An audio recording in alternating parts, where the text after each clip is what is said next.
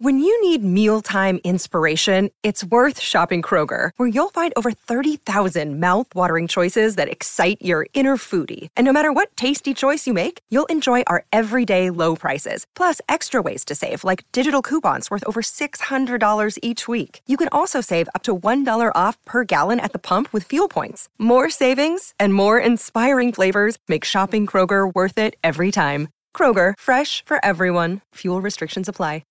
Hey everybody, my name's Aiden Mattis. This is Thorn Bussy. He has returned. He's been gone for several weeks now. It's only 2. It has been 2 weeks, but only 2. The first week was, what was it, 4th of July? Yeah, it was 4th of July weekend. And then second weekend was my birthday weekend, so apologies. But I'm back, and I'm bussing with some sunburn. Got pretty nailed on the boat yesterday. Took my aunt out for her birthday, so... This is like the worst series of words I've ever heard come from your mouth. Oh, yeah. Yeah, I think it's not quite the last time that we did the show together, but I think the last time we did the show together was in June. Yeah. Might have been the weekend after we got back from the trip. And it is the 17th. Yeah. Wow. Yeah. Wolf. So that's what we're going to talk about today, though, to start off, is that trip that we took. And for those of you who have seen the new documentary, we hope you all loved it. It was a lot of work. We definitely enjoyed doing it, but oh my lord, was it a lot of work. Did he disappear into the 70s? Oh, yeah. You kind of do look like you disappeared into the 70s. You know, all I can say is gas prices were pretty comparable. Yeah, true. And, I don't know. I've been getting into disco lately, so... I hate that you just said that. Like... You cannot tell me Born to Be Alive is not a bop. It is not a bop. It's a great bop. All. It's not a bop. I am glad that you had not yet discovered that when we drove up to New York. That would have been hell on earth. But speaking of the drive up to New York, was not actually bad. No, it really wasn't that bad. No. Gave us a lot of time. We, as anybody who saw the documentary saw, we jammed out some music. We had a good time. We lived the supernatural lifestyle, staying in crappy motels and eating diner food, staying at the Days Inn in Albany, New York, and eating crappy food. I went to the Capitol Diner, which was... Cool. I think it's the only time I've ever not finished a waffle. I say this as a man who ate 3 waffles this weekend. I had 3 waffles, Aiden. You had too many things. I had too many things. Also, I do love that the waffle lore exists in the sense of that bit of the video starts off with you saying, I think this is the first time I've had a waffle not in Pennsylvania. Yeah, which it turns out is not actually the first time I've had a waffle not in Pennsylvania. My parents informed me that I had waffles in Rhode Island all the time. They are correct in the chat, though. We took the wrong car. What,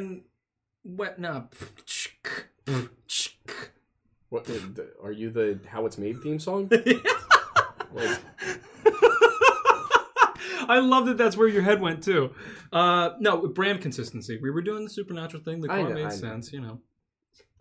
Yeah, it is what it is. But we will say from the start of the show here, this is definitely going to be a bit more of a Q&A show, because we did so much with that trip, and obviously we can kind of do a behind the scenes section for you guys now. That's kind of what we want to do. I will talk through the whole thing and explain, you know, the story and all that, but feel free to ask questions as soon as I'm done with the story on this one. Yep. So to just kick it off, gist of everything, and I can't remember if we've told the Tom Messick story recently on the show. We did it the week either after or before we went on the trip. So just to really quickly go through the story here. November 15th, 2015. What? So I was still smiling because of your How It's Made comment, because I thought it was really funny, and I just looked down and they're saying I turned into a droid and a transformer, and I'm just like, considering that came out of nowhere, it's very entertaining. Came out of nowhere lightning fast, and it kicked Chuck Norris in his cowboy ass. It was the bloodiest battle the world ever saw, with civilians looking on total law. The fight raged on for a century, and then Eliza came, but eventually champions stood the rest, so they're better. Man, I wish I knew that reference. Mr. Rogers in a blood-stained sweater. Yeah, that would be a sight. That's the Ultimate Showdown of Ultimate Destiny. It's from a long time ago on YouTube. Wow, a really long time ago. We were in different circles on YouTube, but man, that was awesome. Yeah, it was on like the Kingdom Hearts Crazy Files side of YouTube back in the day. Okay, yeah. Not my side. But to finish what we were doing... Yes, sorry.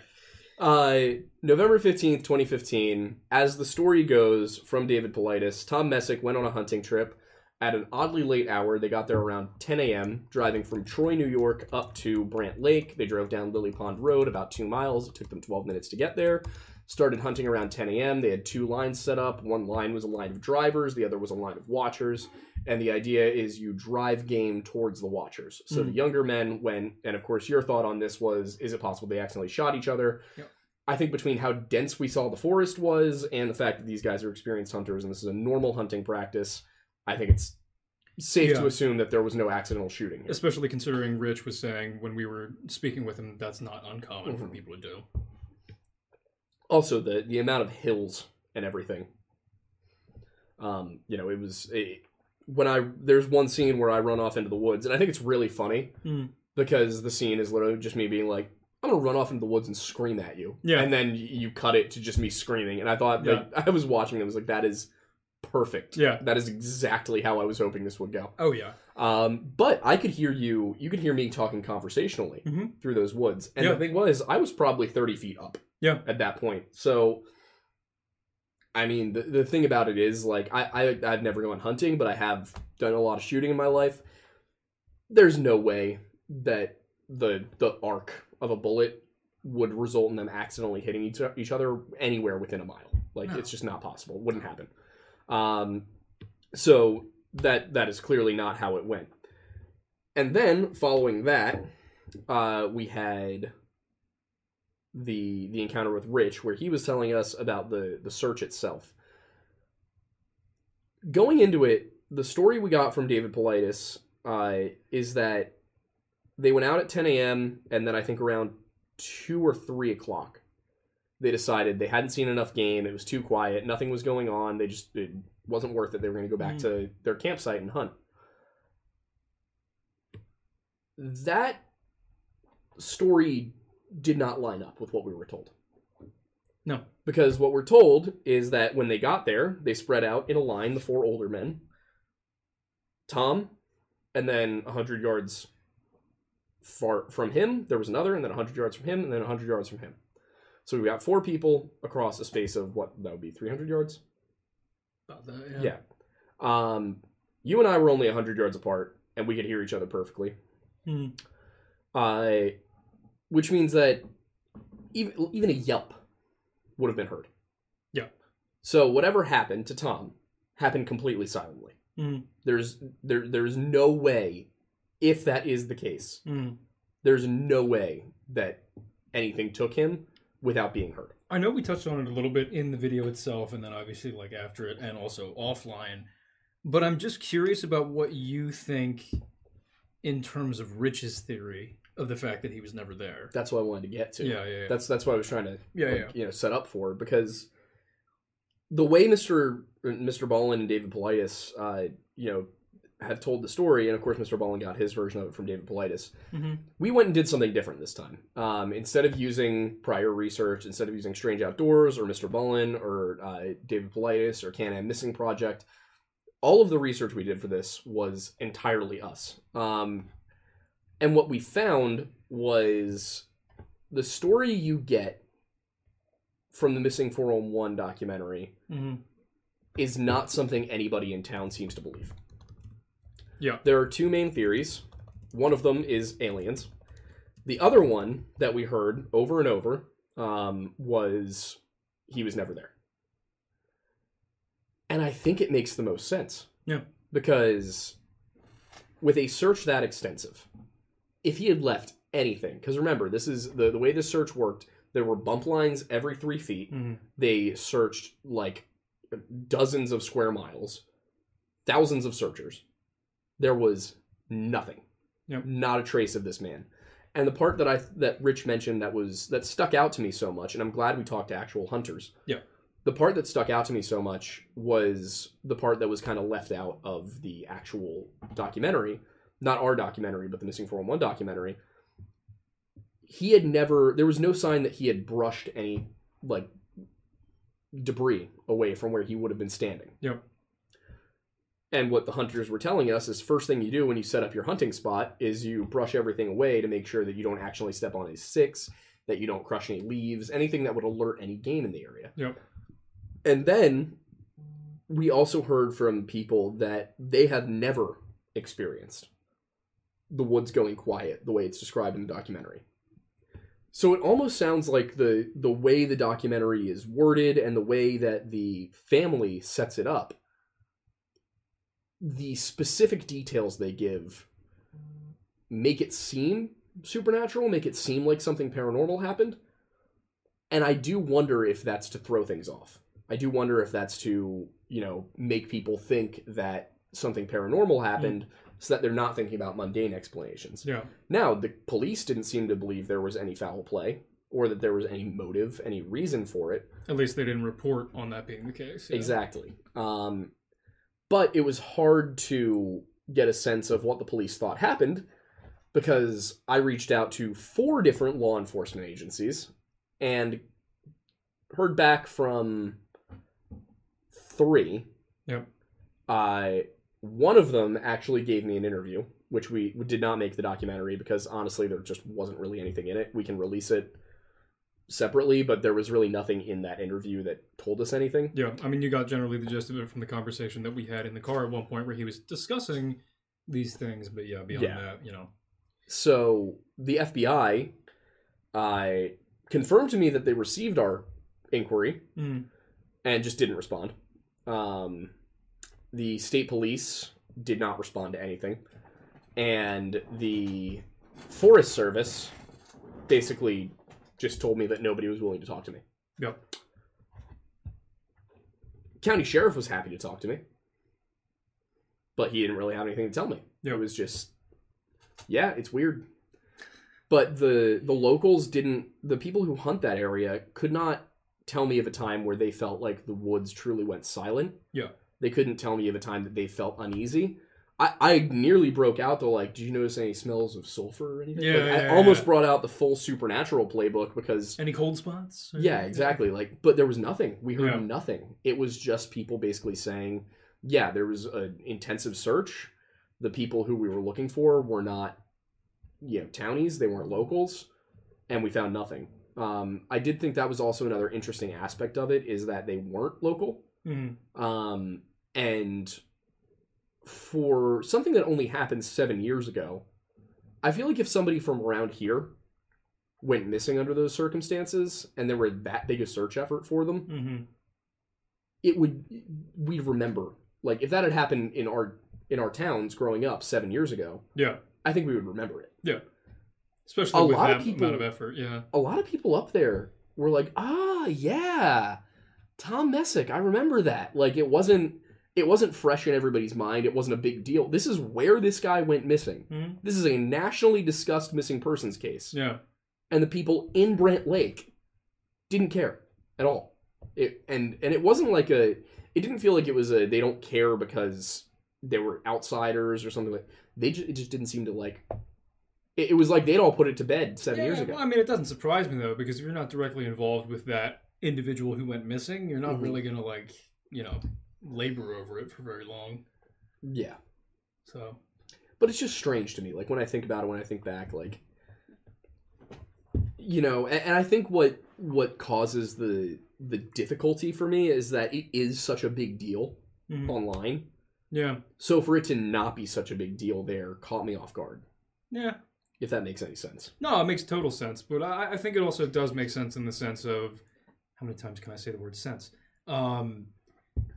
Just relating it back to things that I've had experiences like that with, for me, my entire 40 page is guitar, and I see like a million people who just can play like gods, and I'm like, oh my god, like I'm so bad at guitar.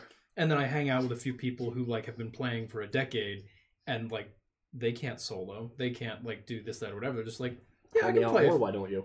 Well, no, not you, not you specifically. I was actually referring to some people, some of my, constituents at the Grateful Dead concert that I went to. Of course, constituents. Yes, that's the term. Yes. Well, I mean, they're not direct voting friends for you. No, they're people that I know through my dad, primarily. I gotcha. But like, yeah, and it's just like, yeah, I know like several songs and I can play them, but it's just like mainly acoustic stuff or whatever. It's like, oh, that's right. Not everybody who plays guitar, A, knows every pedal under the sun, B, practices soloing 5 hours a day. Yeah. It's just like, so in that regard, I can understand where they're coming from.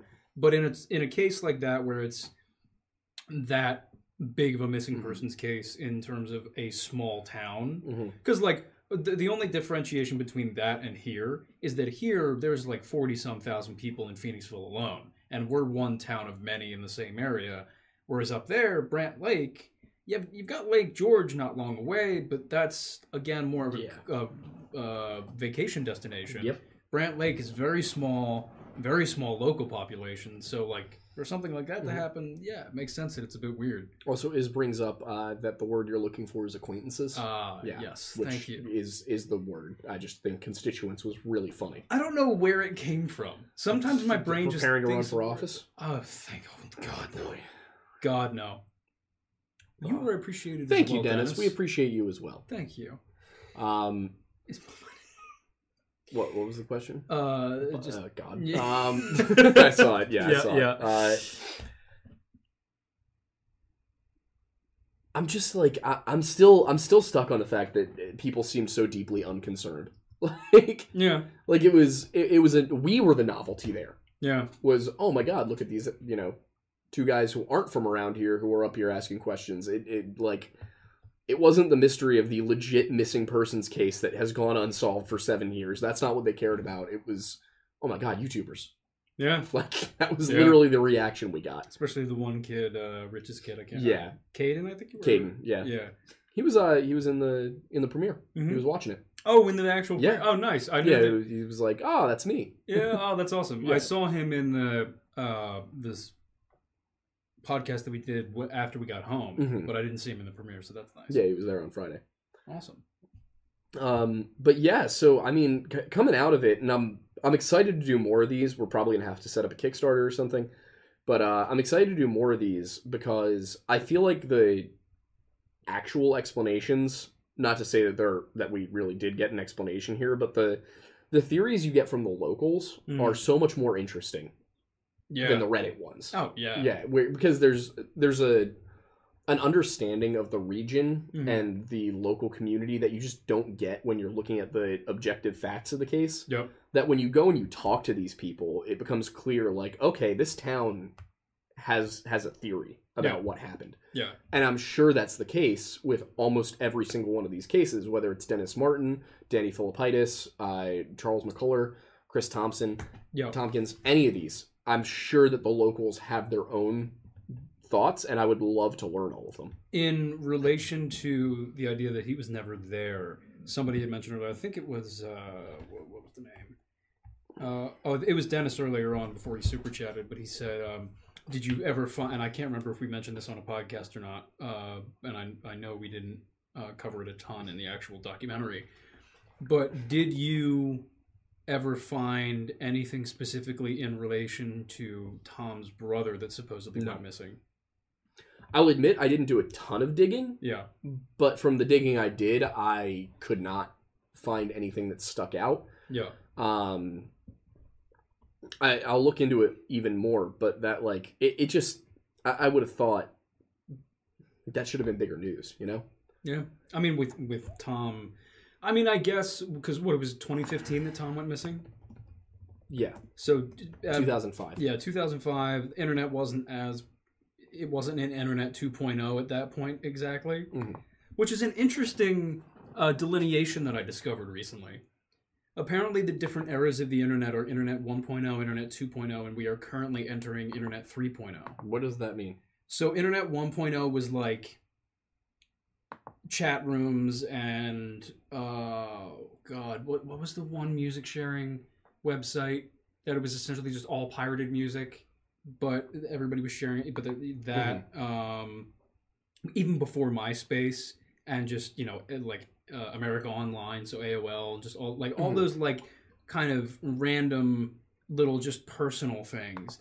And then Internet 2.0 was YouTube, Facebook, Instagram, Twitter, Snapchat, all of those things coming into play, and like 4chan and stuff like that.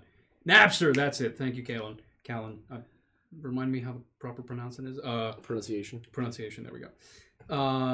Yeah, Napster, that's it. LimeWire as well. But yeah, so apparently that was Internet 1.0, where everything was kind of decentralized completely, and it was just like everybody had their little niches and stuff still. So it was still little communities. And then Internet 2.0 was when everything got global, with all of the different social media works that we have now.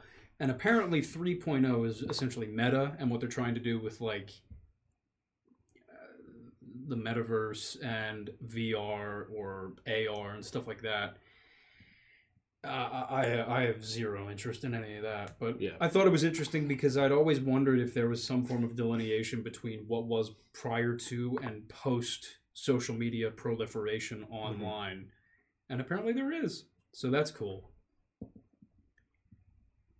Yeah, sorry, I just wanted to look through really quick. Yeah, there's... This pronunciation, oh no. Yeah, for some reason, the link between my brain and my mouth lately has not been great. I don't know why.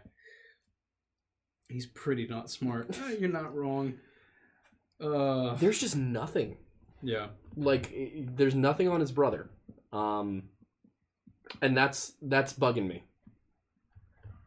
But I'll have to look into it more. I learned a lot about how to look for people dealing with all this momlennial stuff. So, do you want to touch on that at all? I don't know. I mean, if the people want to hear about momlennial, and I'm happy to talk about momlennial, but we're getting to the second half of the show, and yeah. So basically, as we get into the second half of the show for the night, we've gone over our thoughts. We would love to hear questions from you guys. Yeah. As always, we answer super chats first, and then any other questions we can get to. Did we ever have a chance to sit down and do donation goals for July? No, I don't think we did. No. So we're just not gonna do donations for July. We still got to work on. We do have the music for the Screamo Bob the Builder. The big cheese for 199 says no question, just take my money. Well, thank you. Thank you, and we will. And we will put it to use to try and fund more trips like the one we just did a few weeks ago. Yes. Because, boy, it was fun, and we'd like to do it again, but boy, was it expensive. It was so much money. So we will probably be posting Kickstarters. Yeah, that's smart. For these from now on. Just so that we have a shot yeah. at making a trip that doesn't cost us money. I will say it would mean the world to us if those of you who are watching right now would share the documentary on Facebook, Instagram, YouTube, whatever, awesome. Wherever you have a platform. If you would just share a link and ask people to watch it, it would mean the world to us. We worked really hard on it, and it was a labor of love, and we can't wait for more people to see it, and we hope it blows up. But if it doesn't, it is what it is. We'll keep grinding. And our plan is to do one with a guest. Yes, there is. I'm happy to talk about that. Cool. I'm willing to admit that. We do eventually want to get down to Tennessee to do the Dennis Martin case on the ground. If we do that, I have all but complete confirmation from Wendigoon that he will be involved, that he will be on the ground with us. So if you want to make that one happen,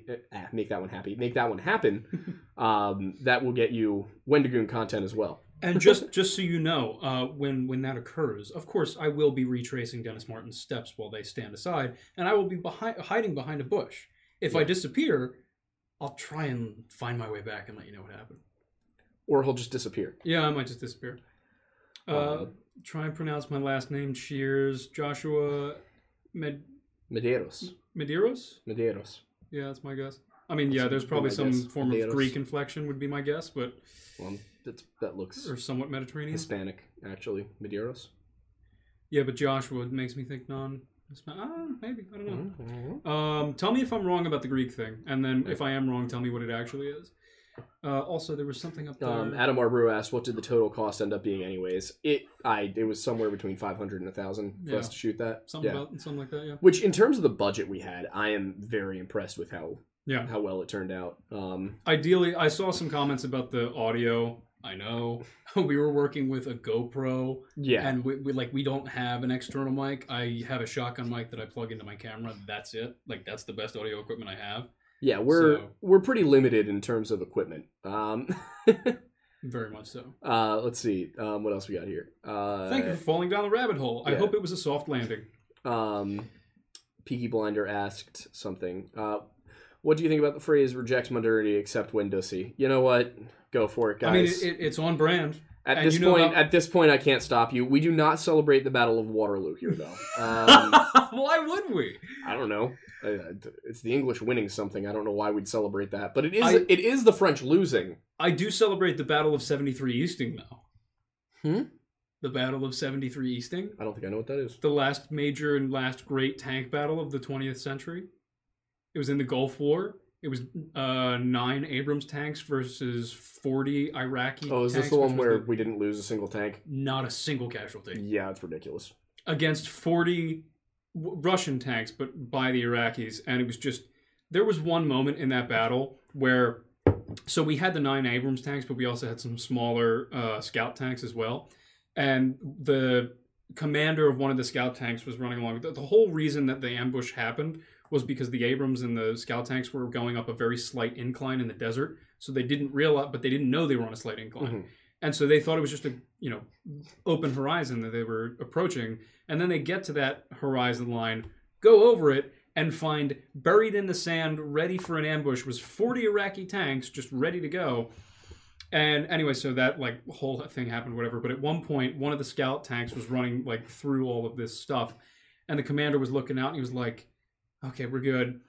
And the driver yells up to him. He's like, sir, there's a tank right in front of us. And he looks out of his commander's hatch and he's like, what are you talking about? No, there isn't. And he's like, no, there is one right in front of us. So he opens up the hatch, gets out, and looks down. And there is a dug-in, Iraqi tank slowly turning its turret toward that, scout tank. And the commander's like, whoa, shit, go! And they just beat it. It's so funny. But I want to make a movie about that so badly because it's such a cool story. Oh, I love that. Yeah, it's fun. Okay, Tanuki Tatsuya for 99 cents says nothing.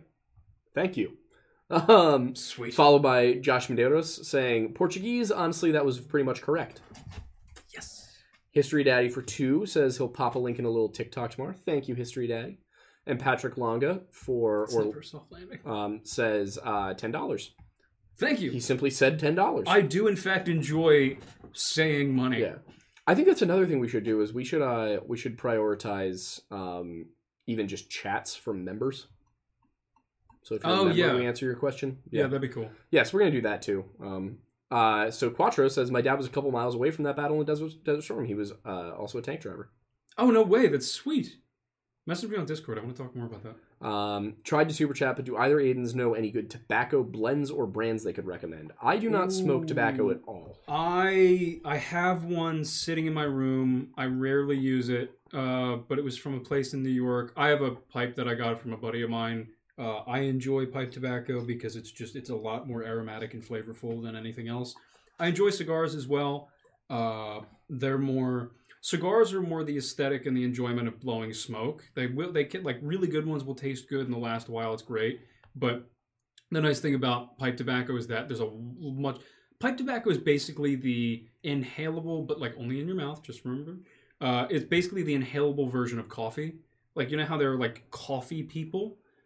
That exists as well with tobacco, and all of the different blends and all of the different growth regions are very similar to that in tobacco. So unfortunately, I have only dipped my toes in that. I haven't taken the full dive, so I can't recommend anything specifically. But you are now making me want to do so. So thank you.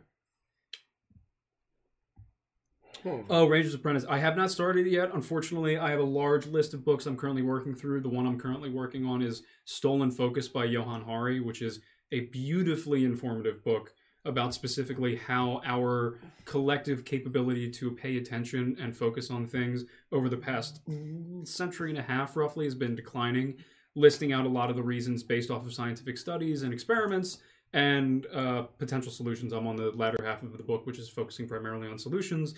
It is amazing the amount of factors that fall into the preventing or what prevents you from being able to focus, from diet to, obviously social media is a huge part of it. There's a lot of other things that you wouldn't expect would play as big of a role. But yeah, I would recommend reading that if you have any interest in that. It's a great book, very informative. But yeah, Ranger's Apprentice, I will get there inevitably.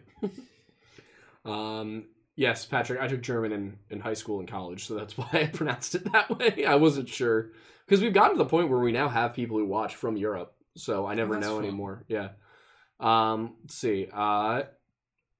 Normal Video Watcher for $5 says, do you guys have any thoughts on how Skinwalkers, Wendigo, Feral People would take people silently? Keep thinking of the guy who only left pocket change. Yeah, Chris Tompkins. Yeah, so that's the thing is... I can move very quietly if I want to. When I was a kid, I was really good at it. We would play, if you ever played Infection in Halo or in Call of Duty or any of those games, we would play a variant of that, and we would do it in person, outdoors, like kids used to do back in the day. And there was a point, we were in middle school and high school when we did this, and there was a point when I could move totally silently. I could sprint almost totally silently. Which is impressive. When I was like 16, 17. So I would say it's probably just an extension of that. You spend enough time stalking, you get really, really good at it. As for, preventing them from screaming or something, probably just hitting them. Yeah, or knocking covering them out. Yeah. But if you can hit somebody in the head, or you can, run into them fast enough and, just enough force, could theoretically do it. But yeah, so that's the thing is I don't have perfect answers to all these questions. It would just have to be, something of a, over time you get really, really good at certain skills, and these things have had a long time to get good at those skills, even if it's humans, even if it's people, Like I said, I was not born out in the woods. Yeah, I'm not even a hunter, but spent enough time tracking my friends in games that for me, moving quietly was never an issue. Yeah. I am interested by the next question. By Kyle? Yes. So Kyle Hilchenko for Canadian $5 says, if you had the equipment and the funds, is there any case you wouldn't investigate in person? I'm pretty much game for anything. Yeah, I mean... I think the one that makes me nervous is Nahanni. Sorry. Nahanni River Valley. Oh yeah. As fascinating as I find it, it does make me nervous because I feel like to fully investigate it, you would have to go into the caves. I do not like caves. Valid. Yeah, I would not go into that one unarmed. But you can't really take guns into caves. I would not go into that one unarmed. I think that... And the problem is, you can't even really use drones. Really? Well, yeah, because of the radio frequencies. Oh, yeah, right. You'd basically have to use a wired drone to explore that. Which would just be... Yeah, it would be almost completely impossible. I really would love to do the one in the Crazy Mountains. Aaron Hedges. I would love to go investigate that one. There's just something about that story that really intrigues me. I don't know why. Yeah, that's definitely a fascinating one. But I think, as far as something I wouldn't investigate in person, I would say anything that necessitates a cave. Yeah, that's fair. I can't do caves. I'm terrified of caves. It's not what's in the caves, it's getting stuck that bothers me. Yeah, no, understandably so. If I go into a cave and something kills me, at least it's quick. Yeah. If I go into a cave and I get stuck, no thanks. Because then especially it's dark as hell. You can't see anything. You can't find your way out. The level of oxygen is questionable. Yeah, you just couldn't. Caving and diving. I could do diving in open water, not cave diving. Oh God, no. I don't know how people do that. Pelly Guy for 5 says, planning a trip to the Black Hills. Any dimensional horrors I should be on the lookout for? Black Hills. I'm gonna have to look into that one. I will circle back to that. But I will definitely do some looking because that is a good question. I haven't really done anything that covers that region. Mm-hmm. True Neutral for Australian $7.99 says, I'm probably never going to be up this early again to watch your stream again, so here's my thanks for all the vids I've been watching. Thank you. Thank you very much. That means a lot to us. We're glad that you're enjoying everything enough to binge. Yeah. Striker INF just became a Lodge Ranger. Thank you very much. Thank you, sir. Or ma'am. Welcome. A Rode Wireless Go 2 is a great portable field mic. Hint, hint, for $100. Thank you, Rob. Yeah, well, now we actually might be able to afford it. Yeah. The goal would be the Rode H4n. just as a baseline, and then getting a mic that goes along with it, or ideally 2 lavs that can feed into it. What is that? It's a portable recorder that also has built-in microphones. It's just got really good quality. Yeah. Gotcha. Yes, very much a W from Rob. Yes, absolute W from Rob. Oh, Brad said binged all the content. Thank you. Thank you, Brad. And you know what? We are doing pretty well. Yeah. He said he hopes we're doing well. We are doing pretty well. We've had a hell of a month in terms of changes in viewership that have been really exciting. I mean, just the fact that we have over 100 people watching right now is awesome. Welcome. Thank you for being here. Also, that's very new. The fact that we're over 55,000 subscribers, I will openly say, like, I have loved doing this, but passing that 50,000 subscriber mark was like, oh, we're like a real channel now. Yeah, there was like a legitimacy feeling to it, definitely, of, okay, like we made it. Yeah. We're real now. Yeah. That second 50,000 it somehow feels not as intense as the first 50. The thing that's really going to be insane about that is and I'll just say if, because you never know, if we hit 100,000, we get a silver play button. I'm sorry, what? Yeah, that's pretty cool. I do want to address real quick. Valerie Paxton said, joined your Patreon, sent you a message, never got a reply. Yes, I do need to get better about replying to the Patreon. We are in the process of trying to figure out a situation where we hire an assistant to help us out with this stuff. Yes. To at least let us know when there's stuff in the inbox. And as for the P.O. box, I have been meaning to go check it. I will check it tomorrow. I have time. For once. Right. Yes. Yeah. Unfortunately, when we do have full-time jobs aside from this, so it makes it a little tough to be able to like keep up with everything. Yeah. The PO box I literally can't go to because I'm at work. Oh, the post office is open. Yeah, that's annoying as hell. And I live a half hour away from it. Yeah, it's frustrating, but I will check it tomorrow. I will make a point to do that. All right, Plaz says you'll all be out for the evening, but I just want to pop in to show support. Thank you, Plaz. And Peaky Blinder says, Aiden, please read my latest message on here. The last thing that we see from you is W. Rob, which we did read. Looking for something else. History Daddy said, would you investigate any UK missing 411 cases? Absolutely.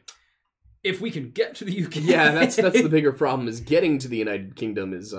I've been there before. I love it. I absolutely love London. I would go back anytime. I absolutely love Ireland. I desperately want to go back sometime soon. But it's the ability to get there. Yeah, it's... At present. Very expensive to travel, especially overseas. I would love to. I would love to do that. Start a ballroom dance.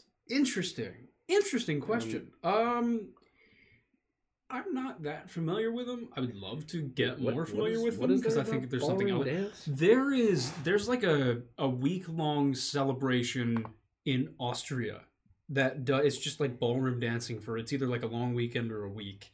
And you just go and you get really like all fancily dressed up and like just kind of explore this element of extravagance through dance for whatever period of time it is. I remember looking into it with a group of friends at one point. It seemed really cool.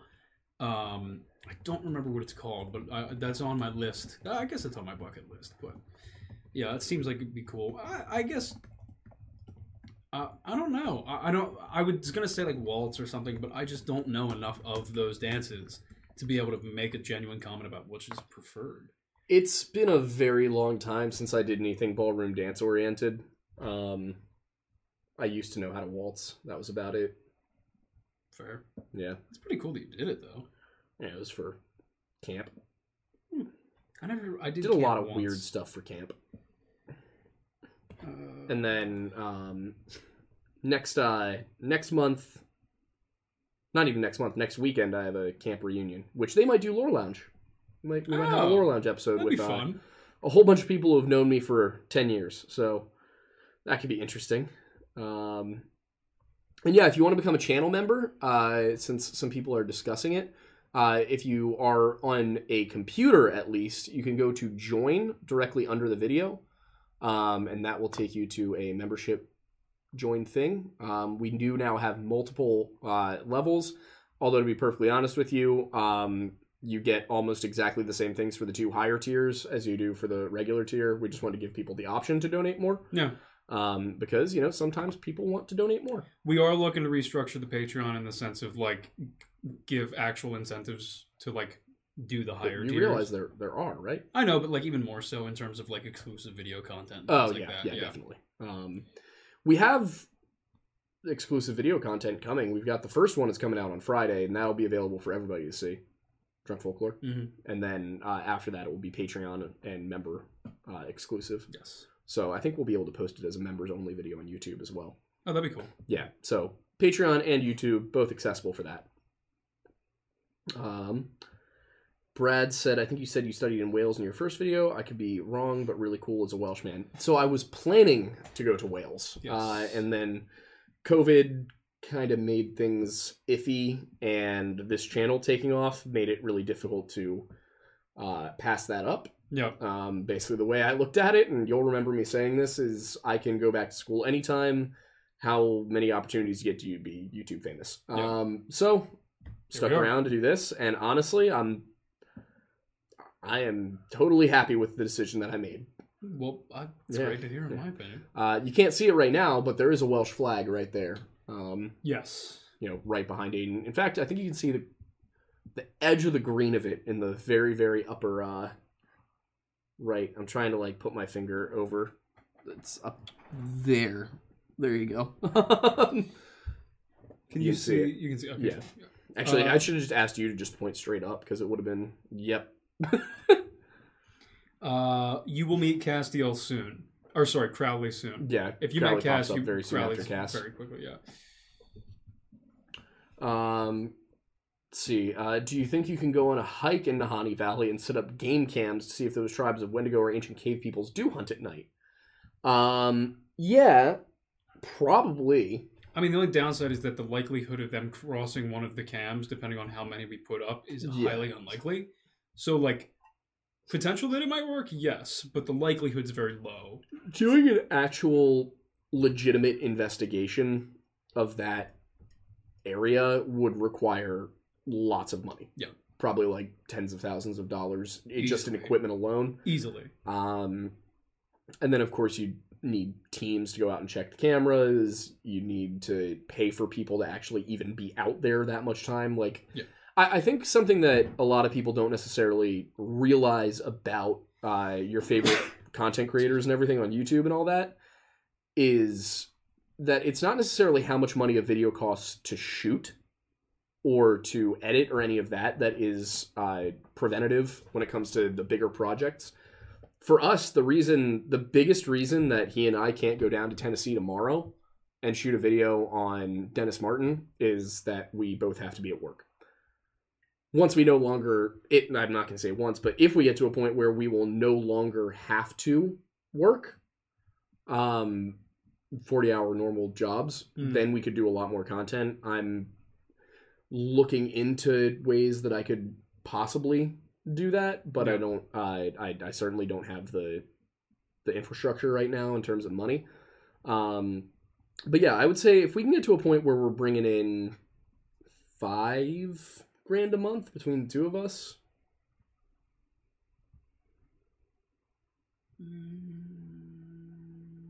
that would probably be enough to. I'm just thinking with taxes. That'd be enough to at least go part-time with our day jobs. Yeah.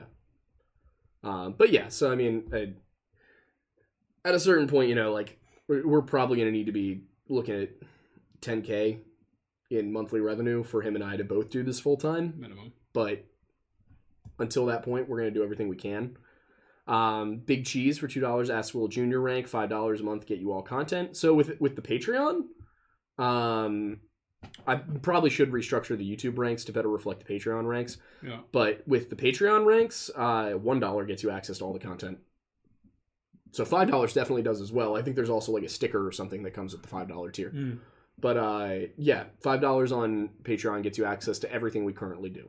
And then we'll probably continue to get access. And then I think when we do the next episode of Into Thin Air, we'll do it as a Kickstarter, and part of that Kickstarter campaign will be that you get to see it early.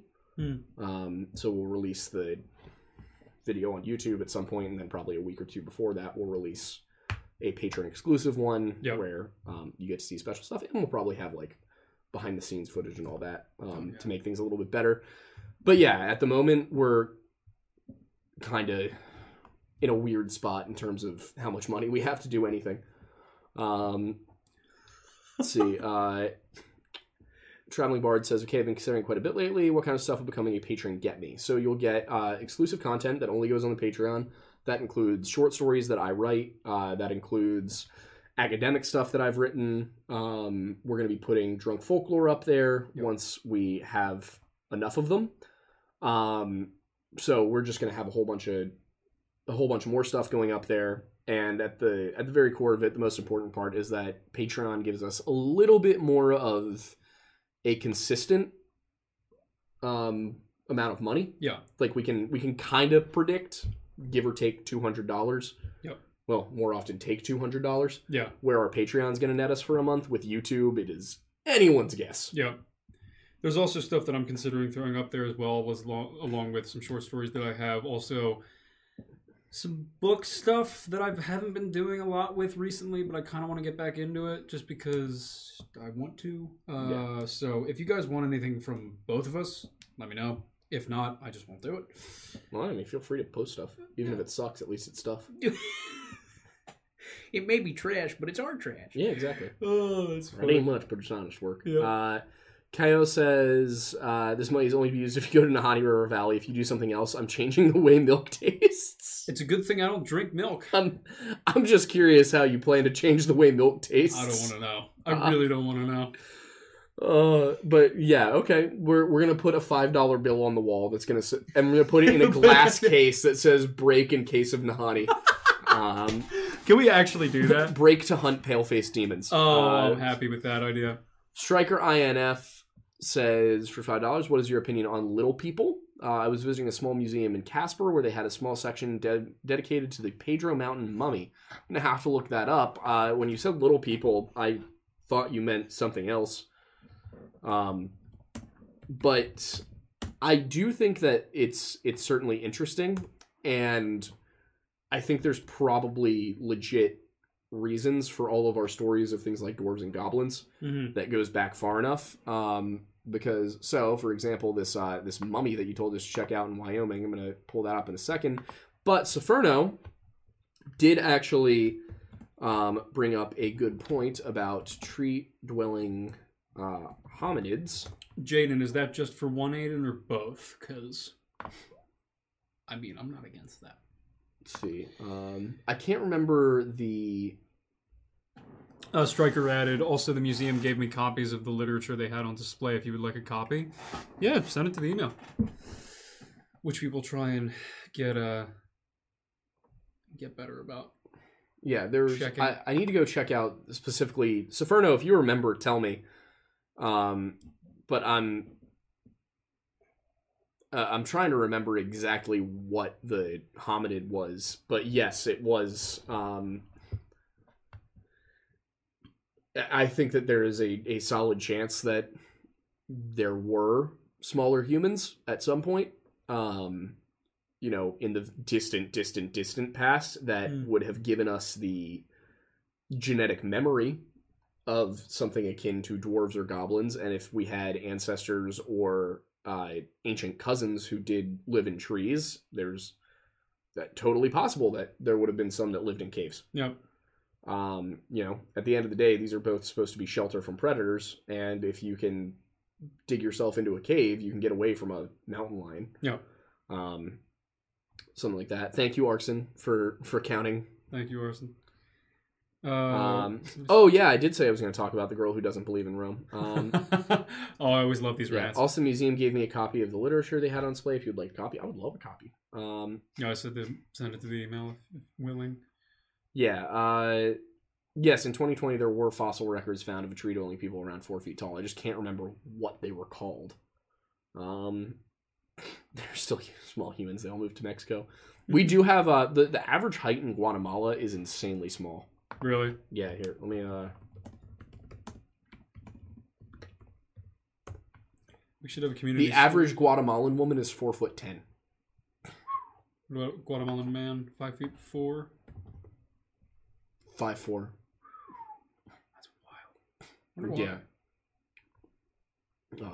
Let's see, shortest. We should have a community story night. I have a short story I'm writing on Carico as... We could organize that in the Discord.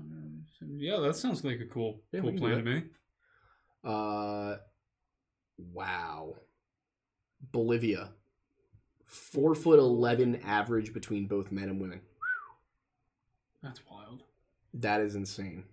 I wonder what the genetic and environmental benefits of that are. Of being tiny? Yeah. I'm pretty sure it's a, nutrition issue. That if you're small... Might be. Probably because you lack nutrition, you know? Yeah, I mean, yeah, there may be that, or there may be, different communities and groups of individuals have adapted to different specific environments. So it may be an environmental adaptation. Yeah. Homo Peaky Blinder, I wouldn't be against it. It's always good to have backup. I don't know how much you know about guns, but do you think a 45-7 round would be big enough to drop Wendigo? The problem is that we don't have enough concrete evidence on the ability to penetrate their skin, or what kind of damage a projectile would do.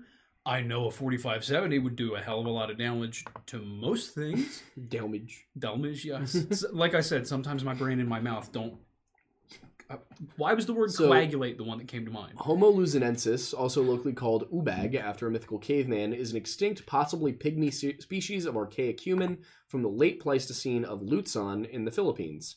Their remains, teeth, and phalanges are known only from Callao Cave in the northern part of the island, dating to before 50,000 years ago. They were initially identified as belonging to modern humans in 2010, but in 2019, after the discovery of more specimens, they were placed into a new species based on the presence of a wide range of traits similar to modern humans, as well as Australopithecus and early Homo.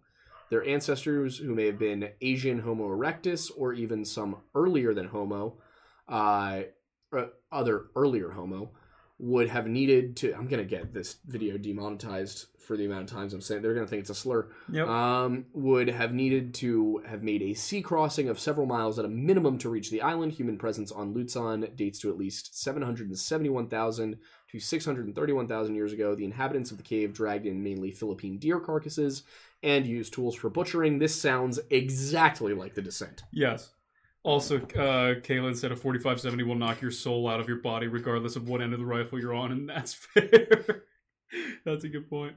So they did live in caves. So these people did live in caves. They did hunt, it sounds like, or at the very least scavenge. That's terrifying. Yeah, I want a 45-70 so badly. But yeah, if you look at... This is where the land used to be. I've evaporated many pumpkins. That's great. You might want to read that most recent super chat. Trying to find the mouse. All right.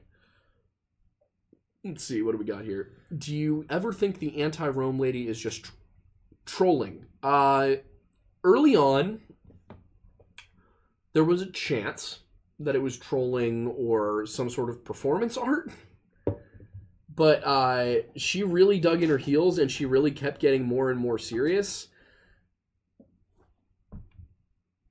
I don't know how somebody can be that stupid.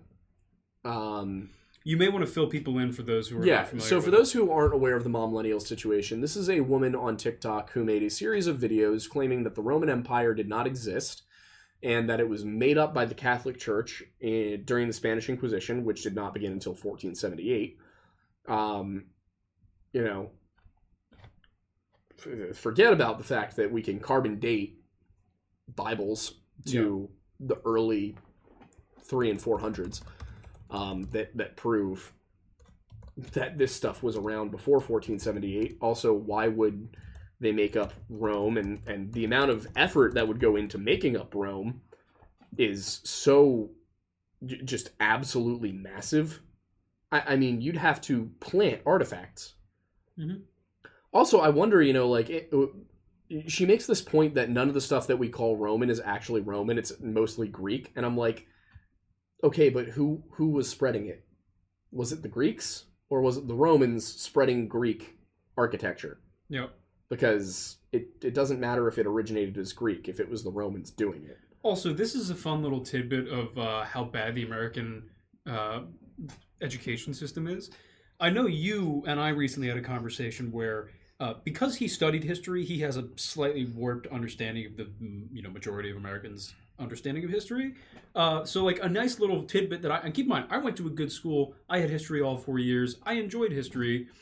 Somehow it never got clarified that Greece was never officially, like, a state. Yeah.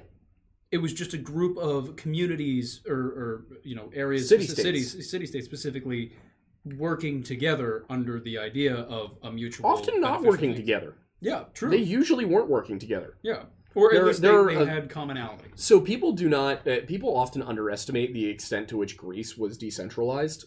There were leagues, and that was the most centralized it ever got. Yeah, on its own. Well, and then just the fact that the Acropolis functioned as essentially a central bank.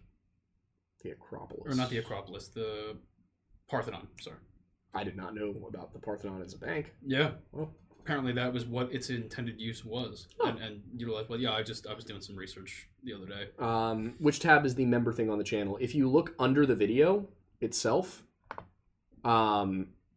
there's a join button, but in order to actually do it on the channel, you would go to the channel and then right on the same level where it says the Lore Lodge, where the channel title is, if you look to the right, there's a join button. Wow, we are at 955,000 views of the channel. Whoa. That's wild. That's insane. History Daddy saying Athens and Sparta splitting up Greece for funsies. Just quirky, Yeah, whatever. basically. Well, and Corinth. Corinth was a... Do not sneeze at Corinth. Corinth was a powerhouse of a state. Nix, that's a great point that I've asked on more than one occasion. Why I understand buildup of debris, buildup of essentially natural particles that through wind, erosion, degradation of leaves and things like that. Soil builds up over time to an extent. How are all of these cities just so far underground, number one? And why were they so completely abandoned? Obviously, there are reasons to abandon a location.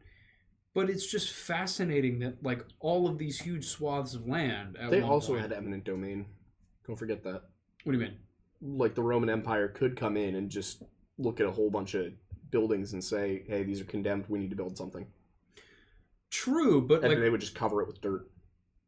Interesting. Mm-hmm. So a lot of people, this is another thing, a lot of people think about modern demolition techniques. We can get rid of a building pretty quick. Yeah. Back then, it was a lot faster to cover something with dirt than it was to take something down or build on top of it. So there are many instances where that happened, where they just covered something with dirt. There are also instances where something was abandoned for economic reasons, and over the course of, it doesn't take that long for something to get filled in. No, not at all. And I think what a lot of people, like, when they see these things, they're like, man, I wonder how all this dirt and debris got here. Like, how did nobody know? It's not that nobody noticed. It's that an area was abandoned for some reason. Yeah. Be it economic or climate change or any of that. Areas would be abandoned, and then over the first 5, 10, 20 years, it would get run down and decrepit, and there would be vines everywhere, and dirt would cover the roads, and nobody would want to move back in. So over 2,000 more years, even more stuff gets piled on. Yep. And eventually you just forget that nobody ever knows that there was something there. Yeah. One thing that happens in many cases, like, you'll see these... if you go to the UK... you'll find hill forts. And a lot of them are actually built up and put together and all that, and have been renovated and restored to show you what did this area look like once upon a time. When they found it, it was literally just a hill. Yeah. A lot of these hill forts they only find from the air. Because when you're 1,000 feet up in a plane, you can look out and see that there's an outline of a wall. Yeah. If you're just looking at the hill, you might not recognize it. You might not know. And especially the ones that are now covered with trees. So just a lot of people, don't realize how easy it is for stuff to just get covered up over time. Yeah. Also a note on historical architecture. I do find it interesting that another little tidbit that I found out this weekend from my research is, I believe it was Augustus who put the limit on buildings, concrete buildings in Rome specifically at, I believe it was 6 stories. You weren't allowed to build any higher than that. And I just think, wouldn't it be really interesting if they didn't do that? And to see how high the Romans could have built in terms of, because they were referring to them as skyscrapers, but like, imagine Roman genuine skyscrapers of like, 10, 15, 20 stories, and then just kind of like thinking about like, well, would they have invented some form of, I don't want to say primitive, but early versions of elevators in order to, work with that? I just, it would have been really interesting. I mean, we know that they had figured out dumbwaiters. What is that? It's the little mini elevators that go in old houses for yes. serving staff to bring up food and whatnot. Yeah. Yes, we know they had that figured out. They knew how pulleys worked. Yeah. Chances are, that's the thing, is if you went back in time and you gave a group of Roman engineers unlimited resources and food and money, they could probably build some really cool stuff. Oh, yeah. But they would never have had the food and money and time and all of that. So that's why a lot of ancient buildings, are very broad but not very tall. They could have built them taller. Yeah. It's totally possible. Oh, they absolutely. just chose not to. Like Trajan's column is over 100 feet tall. It's literally just a column. I think it's over 100 feet tall. I might be wrong about that. Somebody should check on that for me. But let's look back at Super Chats. Pelly Guy says, for 5, Rome may exist, but what about Charlemagne and the Phantom Time stuff? I'm going to need you to be more specific about Phantom Time.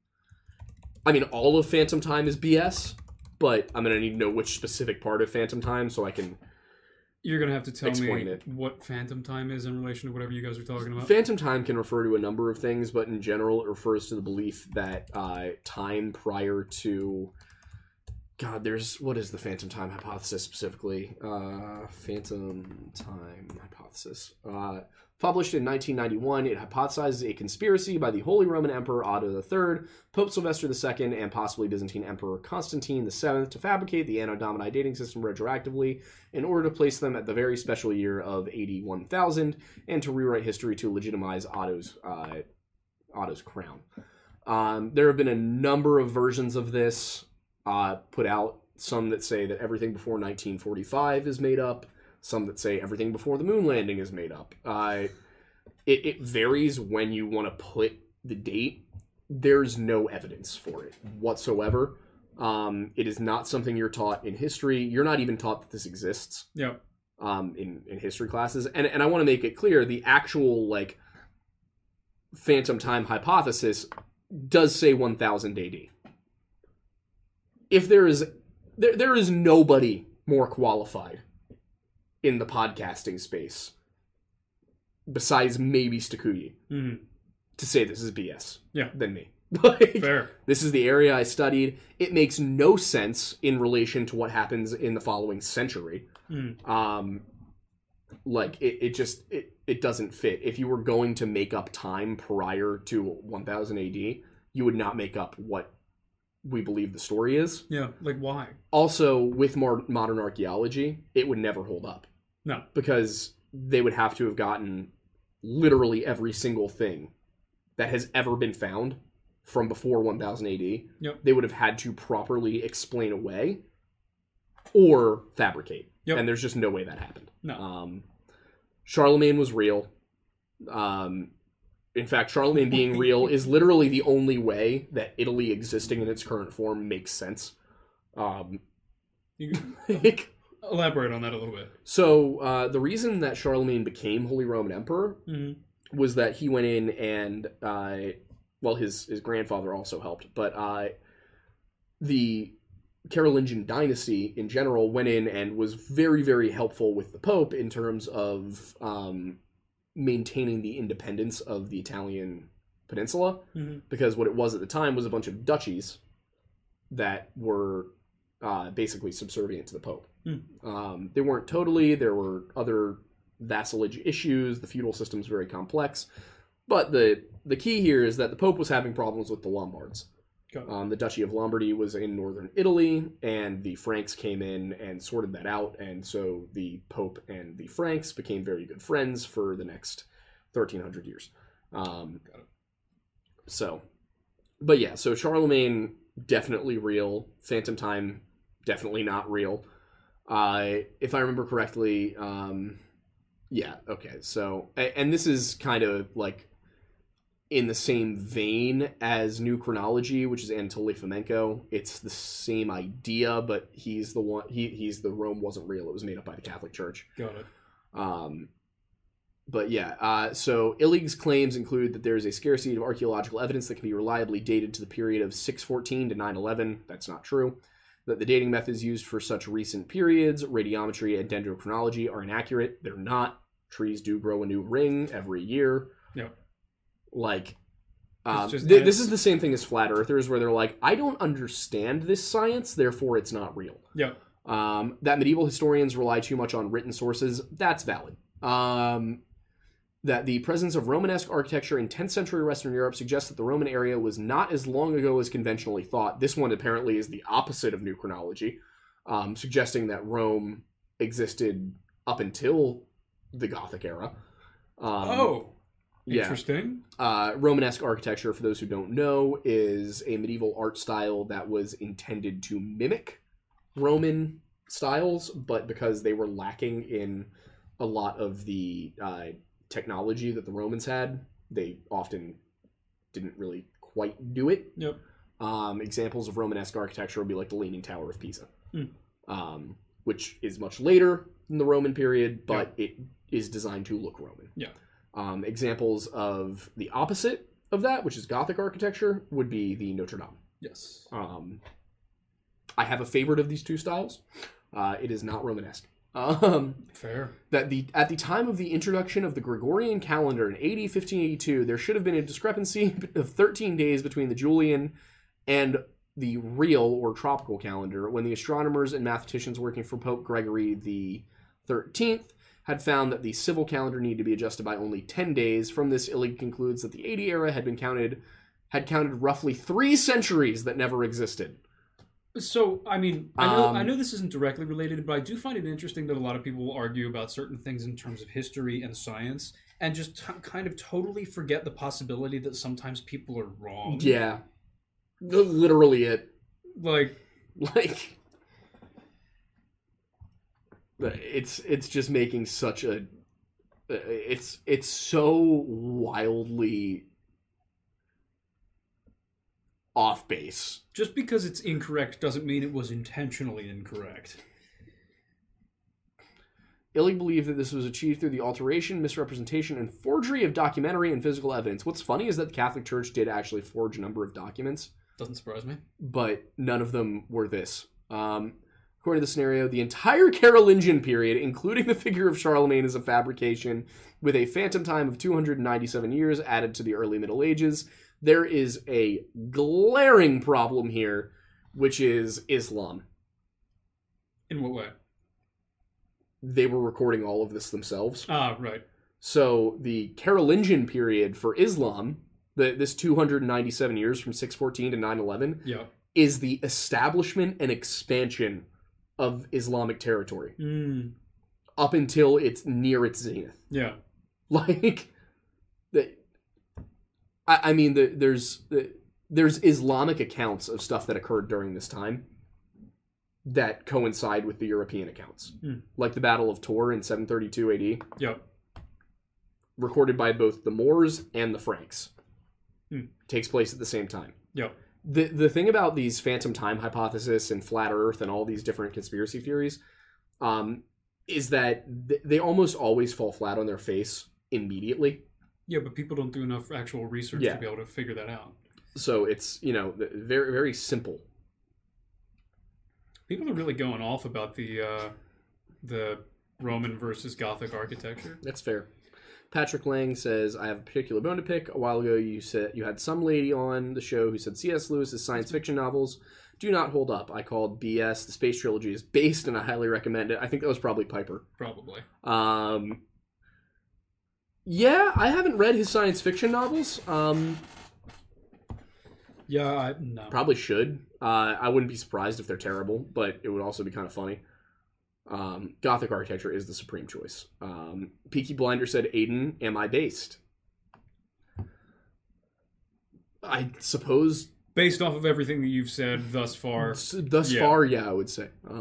Based on what? Jesse, what the fuck are you talking about? You know, like, own it. Was Gothic architecture a reaction to how awful its parents were to it? I find it, so tell me why specifically you would prefer Gothic over Roman. I'm not saying I Not disagree. Romanesque. Romanesque. Yeah, so, And obviously, I'm not agreeing or disagreeing with you. I'm just curious, based off of the intrigue in the chat generally. I mean, I love Gothic architecture.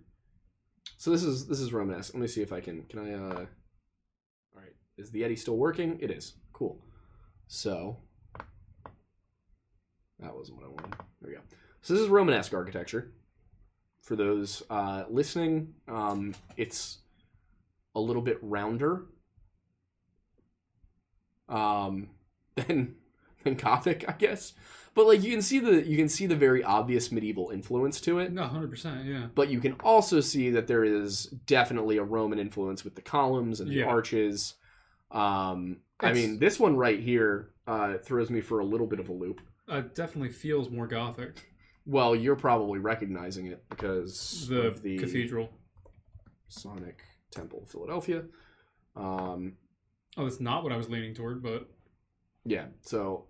I was leaning more toward Notre Dame, but yeah. See. That's fair. Yeah, which is this is very Crusader era, like... Yeah. Masonic Temple in Philly is so cool. It's got all these different lodge rooms, too.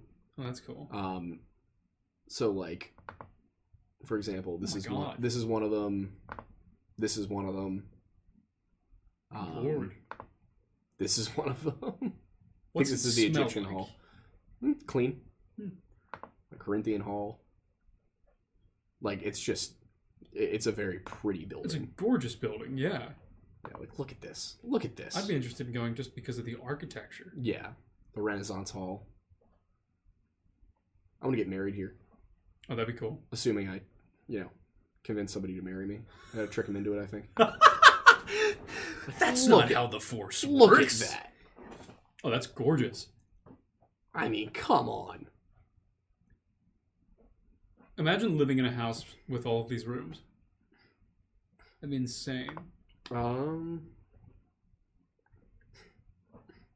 I saw somebody mention silencers. And... That's some eyes wide shut stuff right there. That's funny. Which is used for the goat sacrifice. You might have to do some defense of Freemasonry right now. All right, is this now becoming a Freemasonry Q&A session? I think it might be. Yeah. All right, you know what? Let's do it. I have nowhere to be. Do you have anywhere to be? Not really. All right. I'm gonna run to the bathroom. You guys super chat your Freemasonry questions, and I will answer them. How's that sound? I say we go max till 8:45. Yeah. All right. So we've got half an hour of the show left. We're gonna go till 8:45. I'm gonna answer your Freemasonry questions. First, however, I am going to run to the bathroom because I very much need to. Do your thing. You entertain the people. I'll do my best. Ladies, gentlemen, germs. But most importantly, ladies. How are we doing? I will try and answer some questions here. That is in the basement of the Graham. Yeah, it really is. I've never been in there, but 41 cases being silenced gun or something like that. Not sure about that specifically. I mean, in terms of... could have been. I mean, a silenced gun, specifically using a suppressor on any form of firearm, is not necessarily going to be much of a slam. It's going to be more of a... I mean, it's still going to be loud. It also depends on whether you're using regular or subsonic rounds, but... Because if you're using regular, you're still going to hear the crack of the bullet breaking the sound barrier, kind of like crack of a whip. And then you'll still hear the boom of the boomstick, just not quite as loud. Let's see. Becca, to be fair, you don't have to carve a stone to be a mason. You can just lay them, like, masonry in terms of bricklaying or, building stone walls. So, fair. Could a trans man be a mason? Oh, interesting questions. All of these questions about masonry, I can't answer. Official Masonic stance on the 45 versus 9.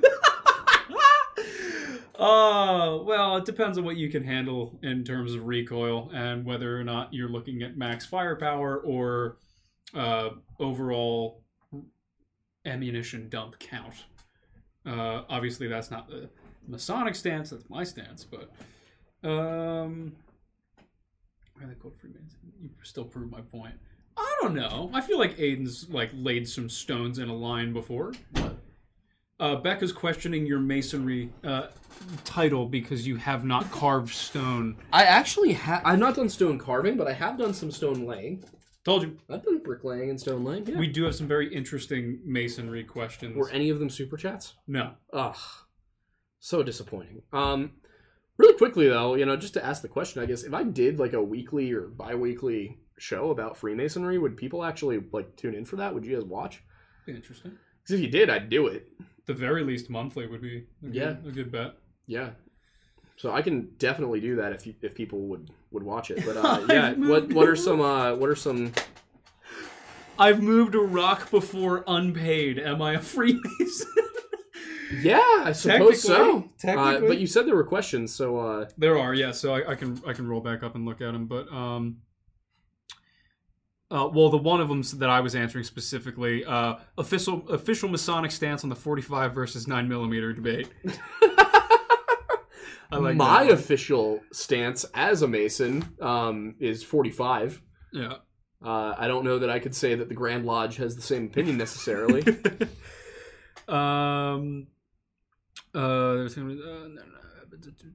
If the Masons are free, why do they charge so much? I mean, it's a kind of a valid question. What was the question? I don't see it. If the Masons are free, why do they charge so much from TL Lancaster? I don't know what he means by why do we cost so much? We don't cost anything. Oh, here's one from Max N. Could a trans man be a Mason? So that very much depends on the jurisdiction.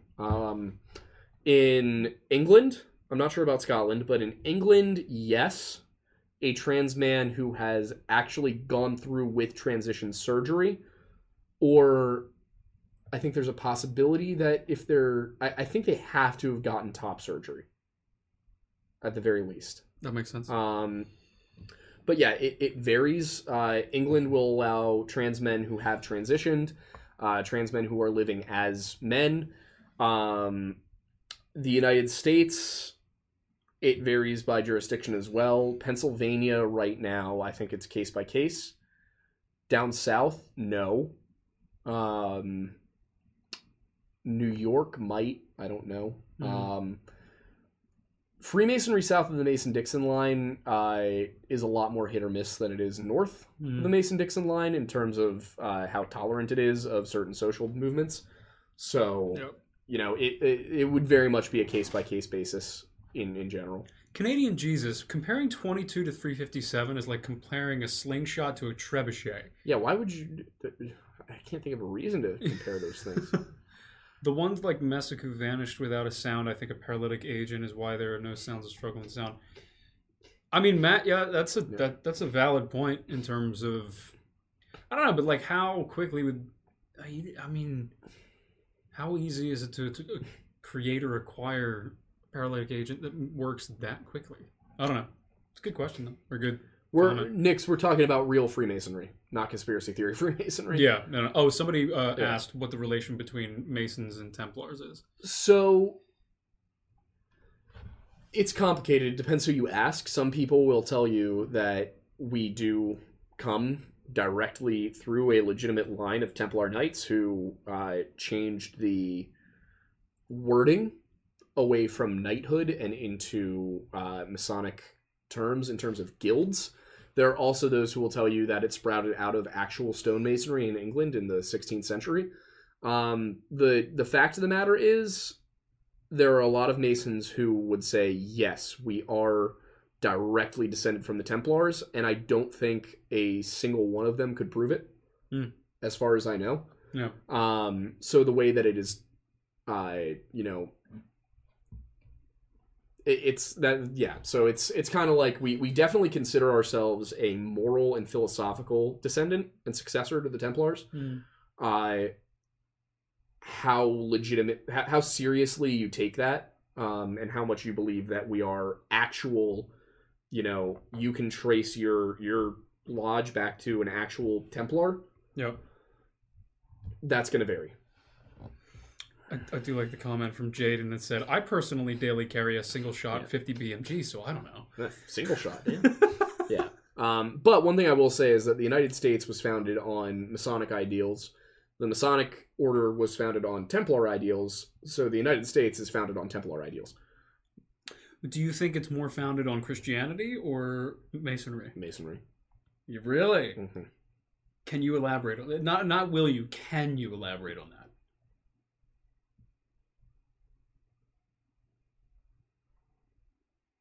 No.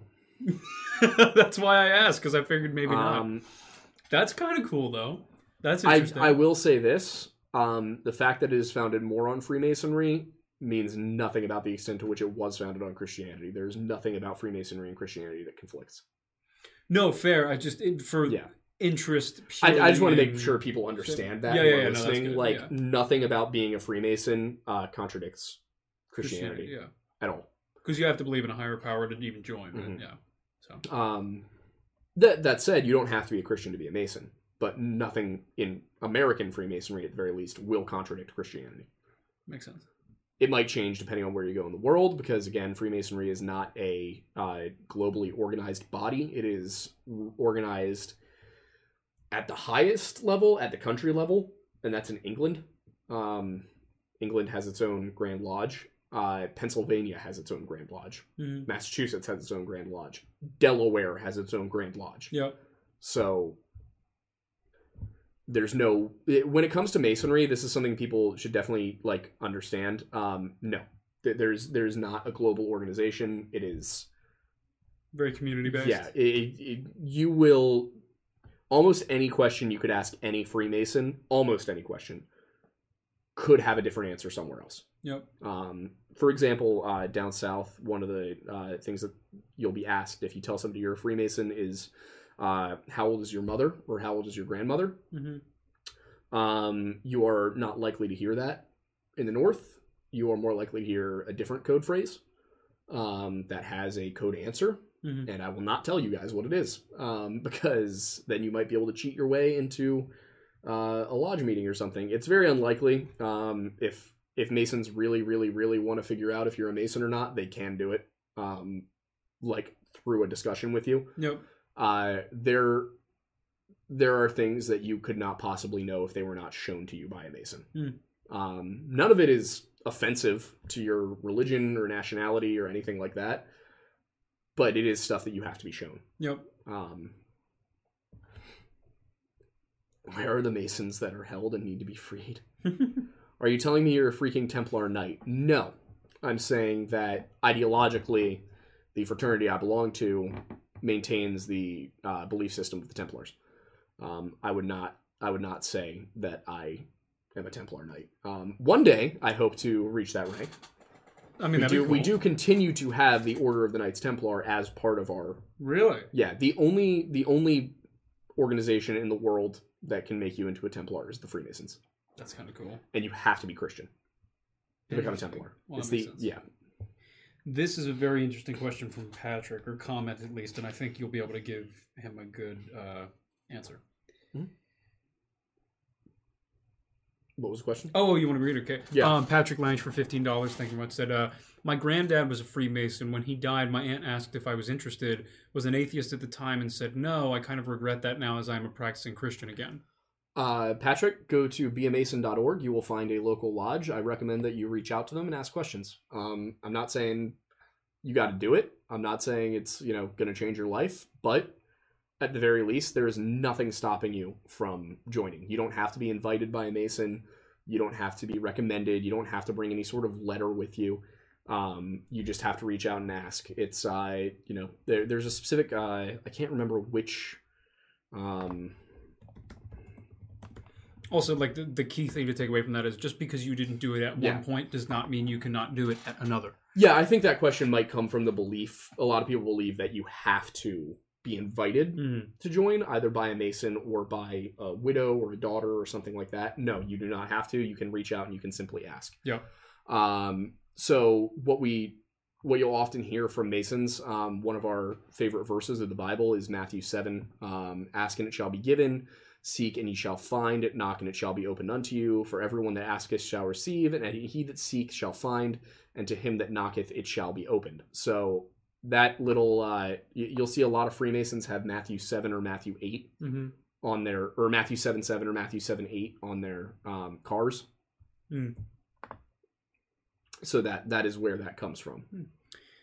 Baguette Lord asks for $5. Thank you very much. What's the vibe on Australia Wendy boys? Good question. There's definitely some stories that fit. The Yowie is one that I covered. I did not realize that the term Yowie has two spellings, and that one of them means a man-eating hominid figure from Australia that eats people and sounds like an owl hooting. And the other one is a form of animated erotica from Japan. Huh. So I found that out the hard way. I can imagine. On TikTok. Yeah. That's entertaining. Somebody just asked, Matt Flat said, my great uncle was a Mason and hid money everywhere, and most Masons I've met always had money even when they're not working, and they never seem to run out of money. I think that might be a conflation of two things, and one of those is that a lot of Masons are wealthy, because wealthy people often seek social activities. And Masonry is one thing that, while you don't have to be wealthy, there is a certain expectation of class. Yeah. So it's something that wealthy people enjoy doing. Yeah. It could also be that we are supposed to help each other. So it might be that they just had a very good support system. Fair. Canadian Jesus also asked, what would I gain if I became a Freemason? What would you gain? Brothers. I mean, that's really the core answer to it, is you're going to gain a support system. You're going to gain a community, people that care about you, people that want to help you. You will have people who you know are religious and at least doing their very best to adhere to a moral code that is defined both by the Bible and by Freemasonry. So, you know, if that's the kind of thing that appeals to you, and if you're feeling like maybe you moved into a new town and you don't know anybody yet, you know, if you like the environment of church, but you can't find a denomination you like, it's a place where you could go and you could meet people who are like-minded and, you know, might be willing to have conversations like that with you. So it's just a very good, you know, it's a good community to be involved in if you're a man, especially if you're a man who feels like you need some direction in your life. You know, good substitute for, you know, having a dad and uncles around if you don't have that. Yep. But at the end of the day, you know, you're going to get out of it what you put in if you choose to try it. If you join and then never actually show up for a meeting, you're not going to get anything out of it. If you join and you go to every single meeting, you're going to meet people. You're going to have a support system. You're going to have people who care about you, who are excited to see you. At the very least, it's once a month where you're going to walk into a building and everyone's going to be happy to see you. That's always a nice feeling. So, you know. What else do we have here? There was one. Kay said the Portuguese government has the Order of the Christ. They also claim to be descendants from the Knights Templar. Yes, that is actually one of the few places that would also be able to do that, now that I think about it. The Knights Templar were allowed by the Catholic Church to continue operating in Portugal, but it was under the Catholic Church's strict supervision and direction, and they had to be, I think, they also had to work with the Portuguese crown, if I remember correctly. So basically, it's actually very similar to the Catholics creating the Knights of Columbus. Knights of Columbus are the Catholic version of Freemasonry. And it was created so that, you know, basically there could be if you wanted to be a Freemason, you could do it without the Pope losing control of your spirituality. What else do we got in here? Joshua said the SA Lodge helped save the Alamo IIRC. I would totally believe that. What is the context there? I'm not sure what the SA Lodge is, though. South American?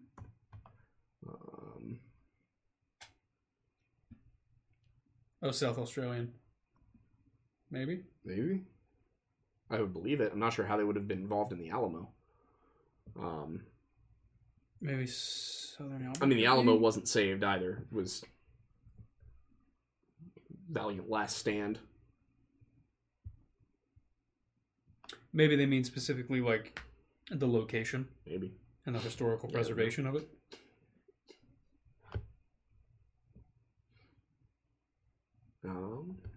San Antonio. Got it. San Antonio. That makes sense. That makes much sense.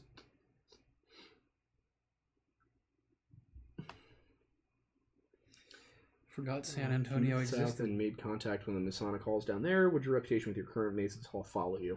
To an extent. I think a lot of people assume that there's a bit more communication.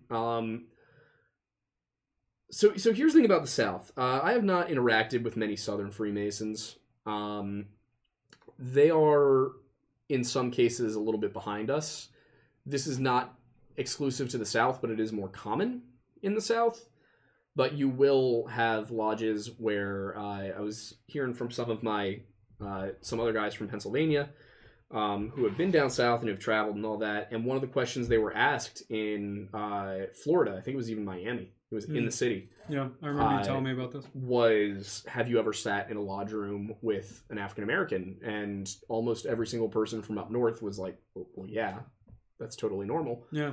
Partially because there is a separate branch of Freemasonry called Prince Hall Masonry, which is predominantly black. But up north, it's not segregated at all. Down south, they asked, they said, have you guys ever sat in a lodge with, the term they used was not African American. It was not the N-word, but it was a word that YouTube might strike us for, so I'm not going to say it, but in Spanish, it's the word for black. Mm-hmm. That was the word they used. Yep. And anyone who said yes was uninvited from coming to a meeting. Which, for me, was very disappointing to hear. What was heartening to hear was how many people in my lodge were flabbergasted by that. And yeah. I'm amazed that word is even still used. Yeah, I mean, it's... You can get into some interesting situations down there. Yeah. Sometimes I forget the South is still the South. Yeah. But, I mean, at the end of the day, for the most part, it is a very good organization. It does a lot of good charity work. I just would, caution people to be aware that there are still places where, it is an organization that is predominantly older white men. And there are places where there's going to be unfortunate political alignments that come with that. Yeah. Yeah. So.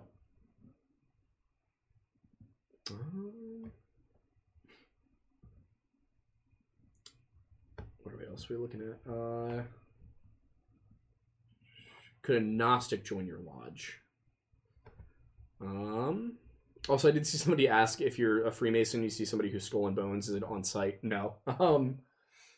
I don't think that we have any reason to immediately fight Skull and Bones Society people.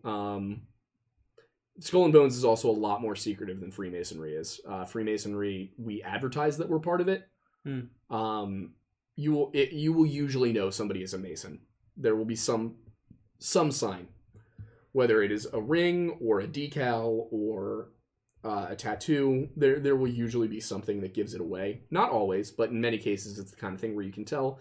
Masons will very quickly identify another Mason. Skull and Bones, not so much. But could a Gnostic join? It would depend. I would say, because Gnostic is such a broad term, but in many cases, yes. As long as your specific version of Gnosticism is of the belief that there was a creative being that created everything, then you can join. So Zoroastrians would be welcomed. If any Albigensians still existed, they would probably be welcomed. Aryans would be welcomed. Not Aryan as in the master race. Aryan as in the doctrine of Arius, which was that God is God, and then Jesus and the Holy Spirit are more like a couple of super archangels, like even higher above Michael. Mormons believe that Christ and the Holy Spirit are kind of like a ruling council with God. So it depends on your form of Gnosticism. Zoroastrianism believes that Ahura Mazda invented everything, and I can't remember the second guy's full name, and that there was another being that was the darkness and chaos and all of that would twist and warp things.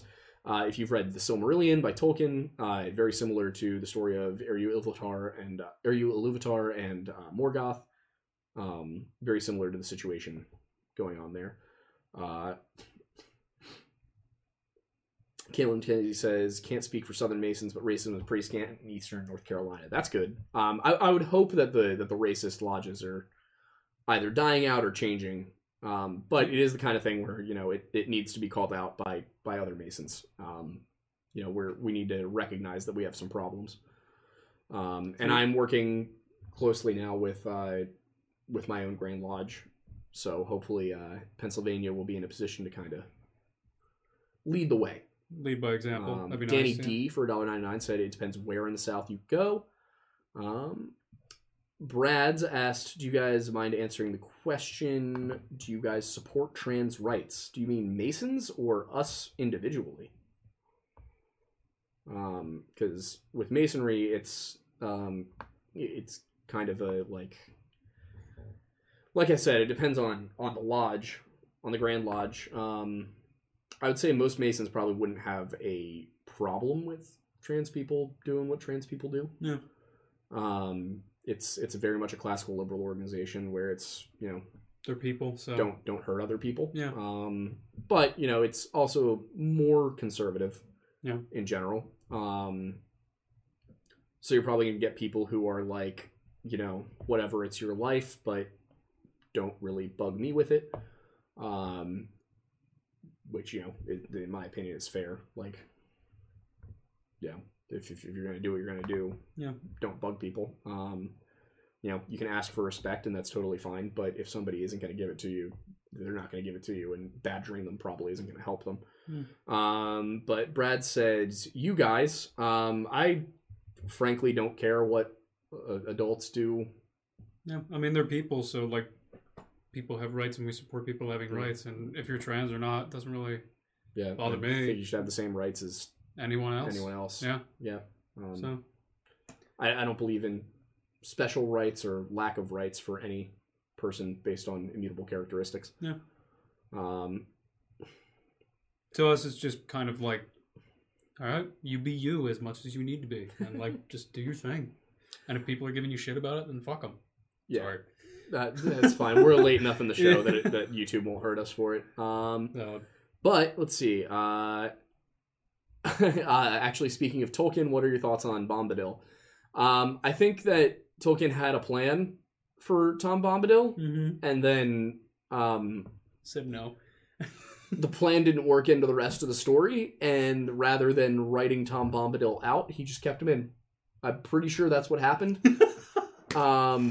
I think we did discuss it with Don Marshall when he was on the show a few months back. So if you want Tolkien content, go watch that episode. I think it's called Tolkien Deep Dive with Don Marshall, or something along those lines. So, but Don Marshall's name is in there, and it's somewhere in the 30s, I think. 30s or 40s for episode number. I just want my right to eat a fat steak.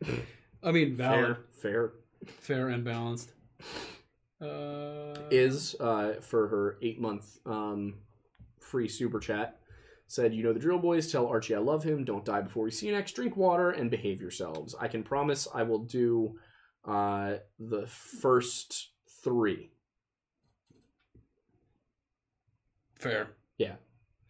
I can promise I can do the second one, because Archie's not here at the moment. Unfortunately, he's with his the grandparents. I just don't drink enough water, like ever. Yeah, I need to drink more water too. I was out with my family for my aunt's birthday last night, and all I had specifically was water, and I was very thirsty. I was drinking. It was like, oh wow, my body's like happy with me right now. Mm-hmm. I forgot I should like drink water, but yeah, here we are. Oh boy, one more. Problematic Farmer, thank you, Natalie. Says, for $5, supporting my boys. Also do recommend checking out more Texas lore. Sure. Texas is fun. Enchiridion of Pope Leo III. Enchiridion of Pope Leo III. Interesting book of prayers and charms from around the 1500s. I'll have to look at it. I have not read it. But we are getting close to 8:45. Yes. So it is time. We both have work in the morning. Thank you all so much for tuning in, and we will see you next week. Bye, guys. Yep.